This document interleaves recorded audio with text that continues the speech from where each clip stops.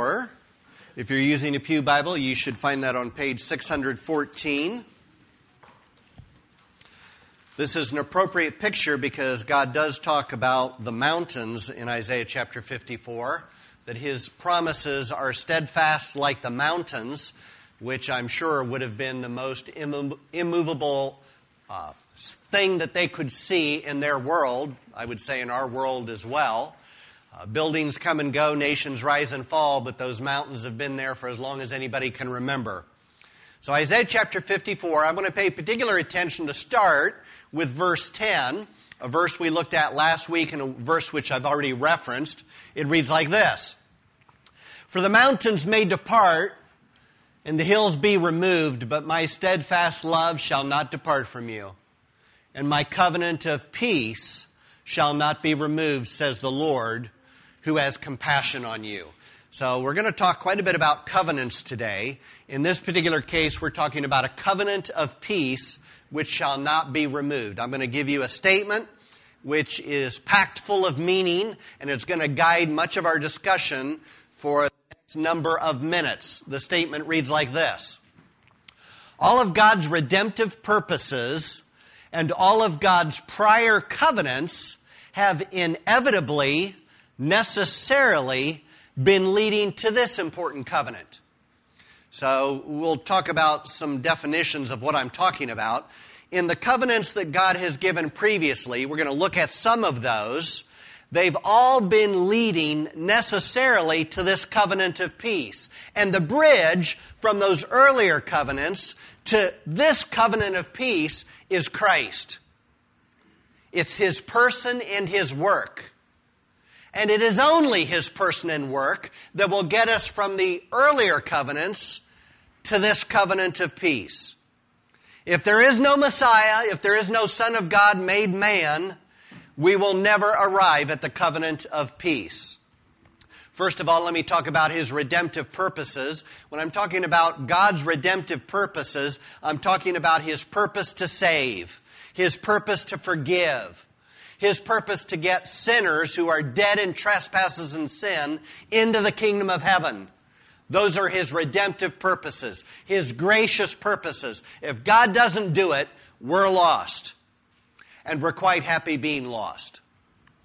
Secondly, when I'm talking about covenants, I'm talking about agreements. Agreements that God has entered into. Contracts that God has entered into. Binding contracts. We'll talk a little bit more about that as we work through this idea of covenants in Scripture. But that's the statement we're working off of. Prior covenants leading to this covenant. Let's build. What are the results of this covenant of peace? Verses 10 to 14, these are verses now we've read for 2 weeks, but I'll read just these verses to start. Verses 10 to 14 tell us the results of a covenant of peace. They read like this: "The mountains may depart, the hills be removed, but my steadfast love shall not depart from you. My covenant of peace shall not be removed, says the Lord, who has compassion on you. O afflicted one, storm-tossed and not comforted, behold, I will set your stones in antimony, and lay your foundations with sapphires.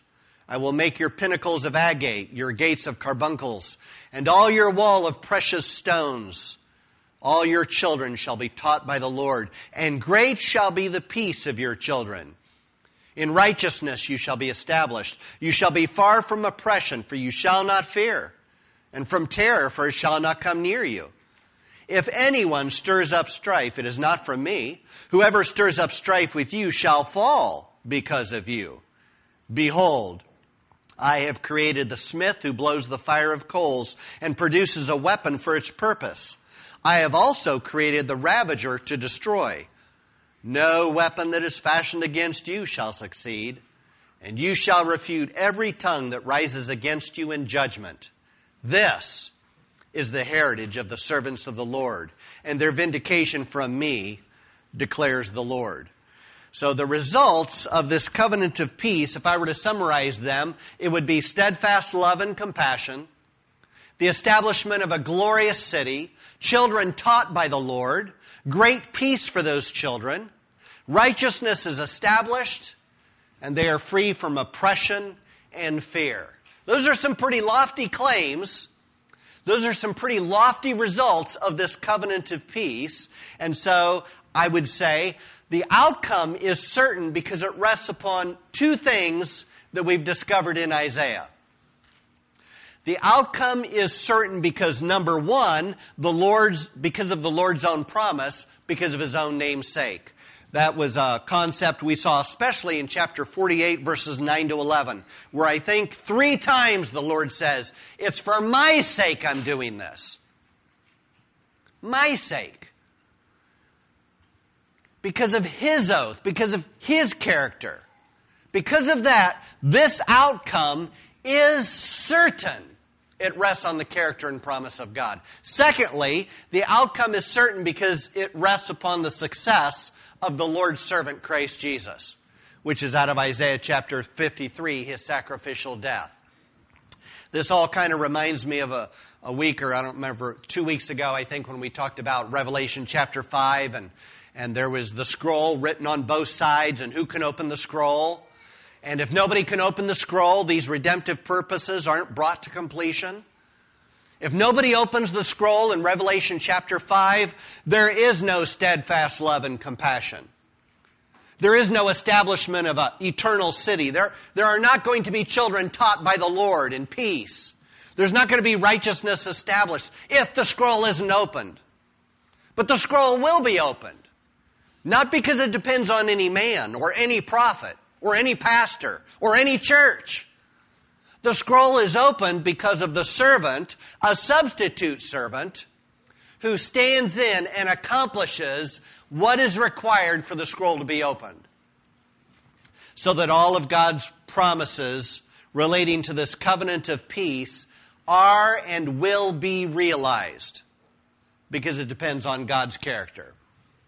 The covenant of peace is elsewhere known in Scripture as the New Covenant, in Jeremiah 31, 32, 33. This covenant of peace is known as the everlasting covenant, especially, it's several places in the Bible, but especially in Ezekiel, chapters 16, 32, 36, 37. So it goes by different names. It's the same concept. It's the same covenant. It's the same culmination. Other times, many other times in Scripture, characteristics of this covenant are detailed. They're written. They're described. They're given to God's people. But it's not necessarily named, now this is the covenant of peace. Or this is the new covenant. Or this is the everlasting covenant. It's clear it's not some lesser covenant. It's the culminating covenant. And many places, Old and New Testament, tell you this is what it's going to look like when it comes. One of those examples, if I stick with Isaiah, because that's the text we're actually in, is Isaiah chapter 59 and verses 15 to 21. And what I'm going to do is I'm going to show you this from the New International Version, because we're not breaking it down in a lot of detail. I want you to make sure and get the big picture of this passage. So I'm going to show it to you on the screen. You are welcome to look in your own Bible and your own version at Isaiah chapter 59, verses 15 to 21. But it reads like this. Now, this is describing the new covenant, the covenant of peace. It starts off like this. Truth is nowhere to be found, and whoever shuns evil becomes a prey. The Lord looked and was displeased that there was no justice. So chapter 59 starts up with a problem. It's kind of where we started last week when I started teaching that the world has a sin problem. Well, just like I told you, the world has a sin problem. Ethnic groups, cultures, nations, me, you, we all have a sin problem. The Lord looks and He says there's no truth to be found. And justice is lacking. And those who shun evil, we'll call them the righteous remnant, they are persecuted. So we've got a problem starting off in chapter 59 and verse 15. Now, if we need to work towards a solution, it looks like this. Starts off verse 16, He, the Lord, saw that there was no one. He, the Lord, was appalled that there was no one to intervene. We've got a problem and nobody's doing anything about it. And the Bible describes the Lord as being appalled. He's astonished. Truth is nowhere to be found. Justice is lacking. Nobody's reflecting the righteous character of God. Why isn't somebody doing something? And who does the Lord expect to do something? Answer, Israel. Israel are the people that He selected, made the people of His choice, gave them the covenants, gave them the promises, gave them the patriarchs, gave them the blessings. Israel is the original servant of the Lord in Isaiah chapter 42. But you'll remember, because this has all happened this year in Isaiah, Israel's blind and deaf. So Israel is meant to do something, but they've got the same problem. Israel's blind and deaf. No matter how many advantages God has given them, they're blind and deaf too. So how will the problem be solved? The problem won't be solved by God giving more promises to men. The problem won't be solved by God saying, maybe you don't understand what I expect. I will write it out on tablets of stone for you. I will spell it out to you, and it will be repeated from one generation to the next. 600 laws. This is what I expect. No matter how explicit God makes it, that's not going to solve the sin problem. So how is the sin problem solved? The fact that truth is nowhere to be found, that the righteous are oppressed, and that there is no justice. Here's how the problem is solved. So His own arm worked salvation for Him, and His own righteousness sustained Him. He put on righteousness as His breastplate, and the helmet of salvation on His head. He put on the garments of vengeance and wrapped Himself in zeal as in a cloak. The sin problem is solved by God Himself. If He doesn't solve it, it doesn't get solved, and we all perish. God Himself works salvation. That's why the promises God makes, however lofty they may be, are certain to be fulfilled, because God is the one that sees to it that they get done. God isn't depending on Abraham or Moses or Joshua or Elijah or Isaiah or John the Baptist or the 12 apostles. God is depending on, or He's staked His promises on the person of Himself, of His own Son, who lived a perfectly obedient life, who died even a death on a cross and was exalted on the third day. That's why the promises are guaranteed and fulfilled, because God is the one that solves the problem. The solution looks like this. According to what they have done, so He, the Lord, will repay wrath to His enemies and retribution to His foes. He will repay the islands their due. From the west, men will fear the name of the Lord, and from the rising of the sun, they will revere His glory, for He will come like a pent-up flood that the breath of the Lord drives along. So when God solves the sin problem, He's going to repay with wrath those that are unbelieving, those that spurn His mercy, spurn His grace, spurn His goodness, the kindness of God which leads to repentance. He will repay with wrath to the enemies, but from the west to the east, there will be those that fear and revere and glorify God for this great salvation that He has brought. This is all out of Isaiah chapter 59, which I think we'll get there this summer. It goes on, maybe, verse 20, the Redeemer will come to Zion, to those in Jacob who repent of their sins, declares the Lord. It's all because of the Redeemer. It's all because God solves the problem Himself in sending the Son. And then verse 21, as for me, this is my covenant with them, says the Lord. Verse 21 points back to 18, 19, and 20. What is my covenant? What is this covenant of peace? This covenant of peace is, I will repay with wrath to my enemies. And from west to east, men will fear the name of the Lord and will revere His glory. That's all part of the covenant of peace. What is the covenant of peace? The Redeemer will come to Zion, to those in Jacob who repent of their sins. That's all the covenant of peace. And it is sure, so that God then concludes with verse 22, or maybe it's still verse 21, my spirit who is on you, and my words that I put in your mouth will not depart from your mouth, or from the mouths of your children, or from the mouths of their descendants from this time on and forevermore, says the Lord. He's saying you can count on it. The wicked will be punished. The righteous will be delivered and rewarded. You can count on it. You can repeat this from generation to generation. However long it takes, it is certain because God is the one who oathed it. And God is the one that's going to see it through to completion. It will happen because it depends entirely on God and not upon any man. Now let me give you a rudimentary understanding of God's unconditional covenants. This is rudimentary because we could spend a lot of time talking about covenants. But this is as it pertains to this big redemptive plan that God has. I'm going to pick out the most important covenants, and hopefully this will help you to grasp. I've got a diagram that I think will help, or at least I hope will help, you grasp God's covenantal plan of redemption. Let me start with the word unconditional. The word unconditional means a sovereign and gracious act of God whereby He unilaterally and unconditionally obligates Himself to fulfill certain promises and enact certain blessings for the recipient or recipients.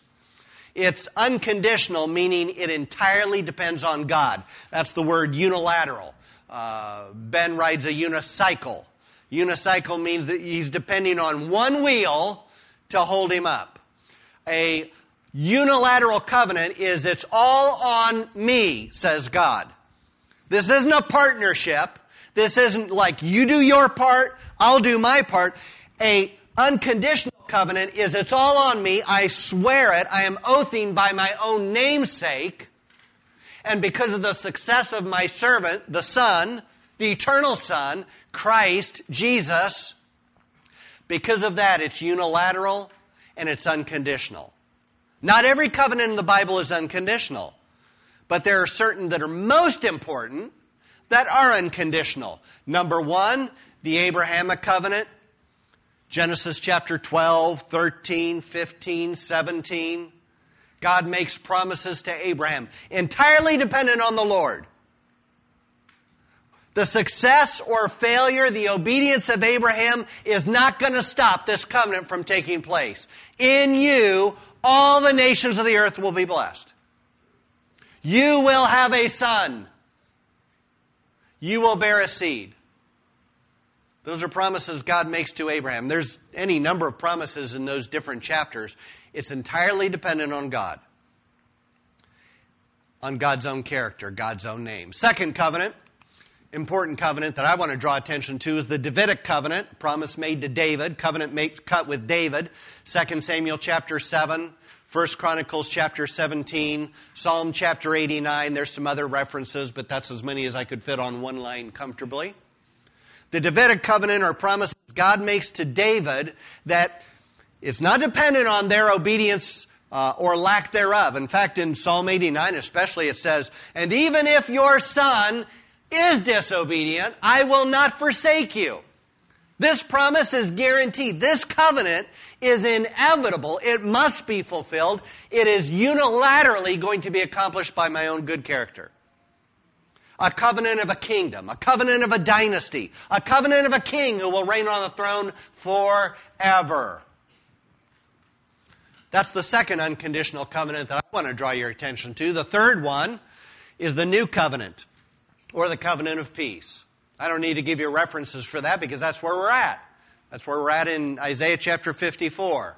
I gave you references from Jeremiah. It's called the new covenant. Ezekiel, it's called the everlasting covenant.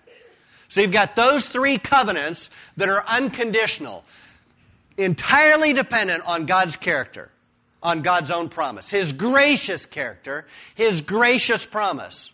Abraham isn't any more deserving than any other idolatrous person in Mesopotamia. But by God's grace, he was called out of idolatry, and God cut this covenant with him. There's so many ways I could go with this, but I'm trying to pace myself. There's one more covenant that's not unconditional, but it's probably the one that drives most of the Old Testament. It's the covenant that you know more about than any other covenant in certainly all of the Old Testament, and that one's called the Mosaic covenant or the Law covenant. But this is a conditional covenant. It's a temporary covenant. And this is as many references as I could fit comfortably on one line. You'll read about it's being temporary in Romans chapter 7 and 8. 2 Corinthians chapter 3, it couldn't be any more explicit. Even what was inscribed on tablets of stone is a fading glory. Those are the 10 Commandments inscribed on tablets of stone. Temporary, comes alongside, impermanent. Galatians chapter 3 and 4, Hebrews chapters 8 to 10, all talk about the Mosaic covenant as being temporary, as being conditional. So now we've got those 4 covenants. God's plan is for Gentiles to also enjoy the benefits and the blessings of these covenants.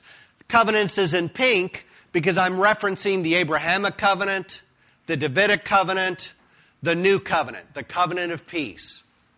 All these covenants are made with Israel, but God intends for Gentiles to benefit from those covenants. We will profit by God making these covenants with Abraham, Isaac, Jacob, David, all the Jewish forefathers. Gentiles will benefit from these covenants. At least that's the plan. So now it looks like this. Hopefully if this doesn't clear it up, we're probably lost. It looks something like this. At the heart of this diagram are God's unconditional covenants. The covenant with Abraham, covenant with David, the new covenant, the covenant of peace. Those covenants are made with, starting off with Abraham, Genesis chapter 12. Covenants are passed on to the nation of Israel. Abraham becomes the father of the Israelite nation through Abraham, Isaac, and Jacob specifically. What is a Jew? What is an Israelite? He is a descendant of Abraham, Isaac, and Jacob. It is not a religious heritage more than it is an ethnic heritage. It's not just being a descendant of Abraham. Abraham had other children. But an Israelite is a descendant of Abraham, Isaac, and Jacob. They receive these unconditional covenants. But these unconditional covenants are also meant to profit the Gentiles. We're a little bit further out of the circle because the covenants weren't made with Gentiles. They were made with a particular people that God called to Himself. And by blessing this particular people, it will be blessing for all the world. In you, Abraham, all the nations of the earth will be blessed. So because God made a promise with Abraham, Gentiles stand ready to be blessed because of a covenant God made with Abraham. But we've got a problem. We've also got a conditional covenant called the Mosaic covenant. And that Mosaic covenant put a wall around those covenants of blessing. And one of these years, by the grace of God, I'm going to be in Ephesians. And in Ephesians, you're going to find out there is a wall of separation between all that God gave to the Jews and the Gentiles who are alienated and foreigners and strangers. And they can't really get at these wonderful blessings because there's a wall placed around them. The only way a Gentile for all of the First Testament will ever get to those blessings of Abraham and David and the promise of a new covenant is a Gentile has to become a Jew. If he's a man, he has to be circumcised. Jew, male or female, they've got to be baptized into the Jewish faith. They've got to live by the laws of Moses. The only way through all of your Old Testament for a Gentile to receive the benefits and the blessings of these central unconditional covenants is they've got to go through Moses. They've got to become essentially a proselyte. They've got to be a Jew. But the Bible tells me in Galatians that's only until Christ came. And when the Bible tells me it's only until Christ came, it doesn't mean until He was born. It doesn't mean until He was baptized. It means until he lived the perfect life of obedience, died on a cross, and rose from the grave. It's when he died on a cross that the temple and the curtain was ripped from top to bottom. The old covenant had ended in that moment. So, in that moment, when Christ came, the covenant of law was removed by Christ's death, burial, and resurrection. He's reigning as king, and guess what? Gentiles now have access to the blessings, and they don't have to become a Jew. Acts chapter 15. Do Gentiles have to be circumcised and obey the laws of Moses to be saved? The Jerusalem Council said, oh no. Saved by the grace of God. The old covenant's been removed. And so now we've got the church benefiting from these blessings of these unconditional covenants. We just celebrated the Lord's Supper. In the same way, Christ took the cup after supper saying, this is the new covenant of my blood. Do this in remembrance of me. We're celebrating the new covenant when we celebrate the Lord's Supper. How can we do that without being Jews? How can we do that without being baptized into the Jewish faith? Because the wall's been removed. And now the church has access to the blessings of the new covenant. We celebrate them. We celebrate Christ as our King and as our Lord. We celebrate the blessing of God's Spirit being poured out on His church. Those are all new covenant blessings. All new covenant blessings. In fact, it's the church that's enjoying those new covenant blessings far more than Israel that we've read about all through the Old Testament. But Romans tells me, one of these days, Israel is going to enjoy those new covenant blessings too. And when Israel enjoys them, what will that mean for Gentiles? If we're profiting now from their rejection, how will the church profit by their reception, their repentance in the new covenant? Chapter 54, then, we are seeing the great results of the servant's work, his death, burial, and resurrection. In chapter 55, we're going to see an invitation to respond to the servant's success. The Gentiles, a call is being issued in Isaiah chapter 55. There's no wall to keep you from enjoying the blessings of these unconditional covenants. You don't have to become a Jew. You don't have to go through Moses. You don't have to adopt a Jewish religion and go to Jerusalem to a temple to worship. Though that wall's been removed and a call goes out, anyone who's thirsty, come. We'll read that. Well, that's where we'll hopefully start next week, Isaiah chapter 55. But let's look at this in the context of Isaiah chapter 54. I'm doing pretty good on time if I keep at it. So Isaiah chapter 54, we've got different images. Let's start with those first three verses. These different word pictures. Verse 1, chapter 54. Sing, O barren one who did not bear. Break forth into singing and cry aloud, you who have not been in labor. For the children of the desolate one will be more than the children of her who is married, says the Lord. Enlarge the place of your tent, and let the curtains of your habitations be stretched out. Do not hold back. Lengthen your cords and strengthen your stakes, for you will spread abroad to the right and to the left, and your offspring will possess the nations and will people the desolate cities. So in those first three verses, the first image, what are you seeing in those three verses? The answer is, what you're seeing is you're seeing a barren woman who suddenly is celebrating children, and she's to enlarge her tent. That's the first image in those first three verses. Does that sound familiar to you? Who do we know in Scripture who's a barren woman who celebrates the birth of a child and has lived in a tent? It's meant for you to be thinking about Sarah and Abraham. A barren woman, hopeless situation. She bears Isaac by the promise of God, and Abraham and Isaac live their entire lives in a tent. Well, that barren woman in those first three verses is a picture of Jerusalem in Isaiah chapter 54. In chapter 54 of Isaiah, Jerusalem is Sarah. She's the barren woman. She has no children. She's not enjoying the promise of God. She's not enjoying the blessing of God. She's the barren woman. But God is saying, He's giving them this image. Do you remember what I did with Sarah? Was anybody thinking that that could possibly be true, that a 100-year-old man and a 90-year-old woman, they lived longer in their day, granted, but that's still pretty old to be a parent for the first time. Sarah bears a child. And the point is this: Jerusalem, Israel, my people, I know you've fallen on hard times. I know it seems hopeless. I know it seems like I can't possibly fulfill my promises to you, but remember what I did with Sarah. And you're going to stretch out your tent. And you're going to have children you didn't know you had so many children. That's the first image. The second image is in verses 4 to 8. It reads like this: Fear not, this is a different image. Fear not, for you will not be ashamed.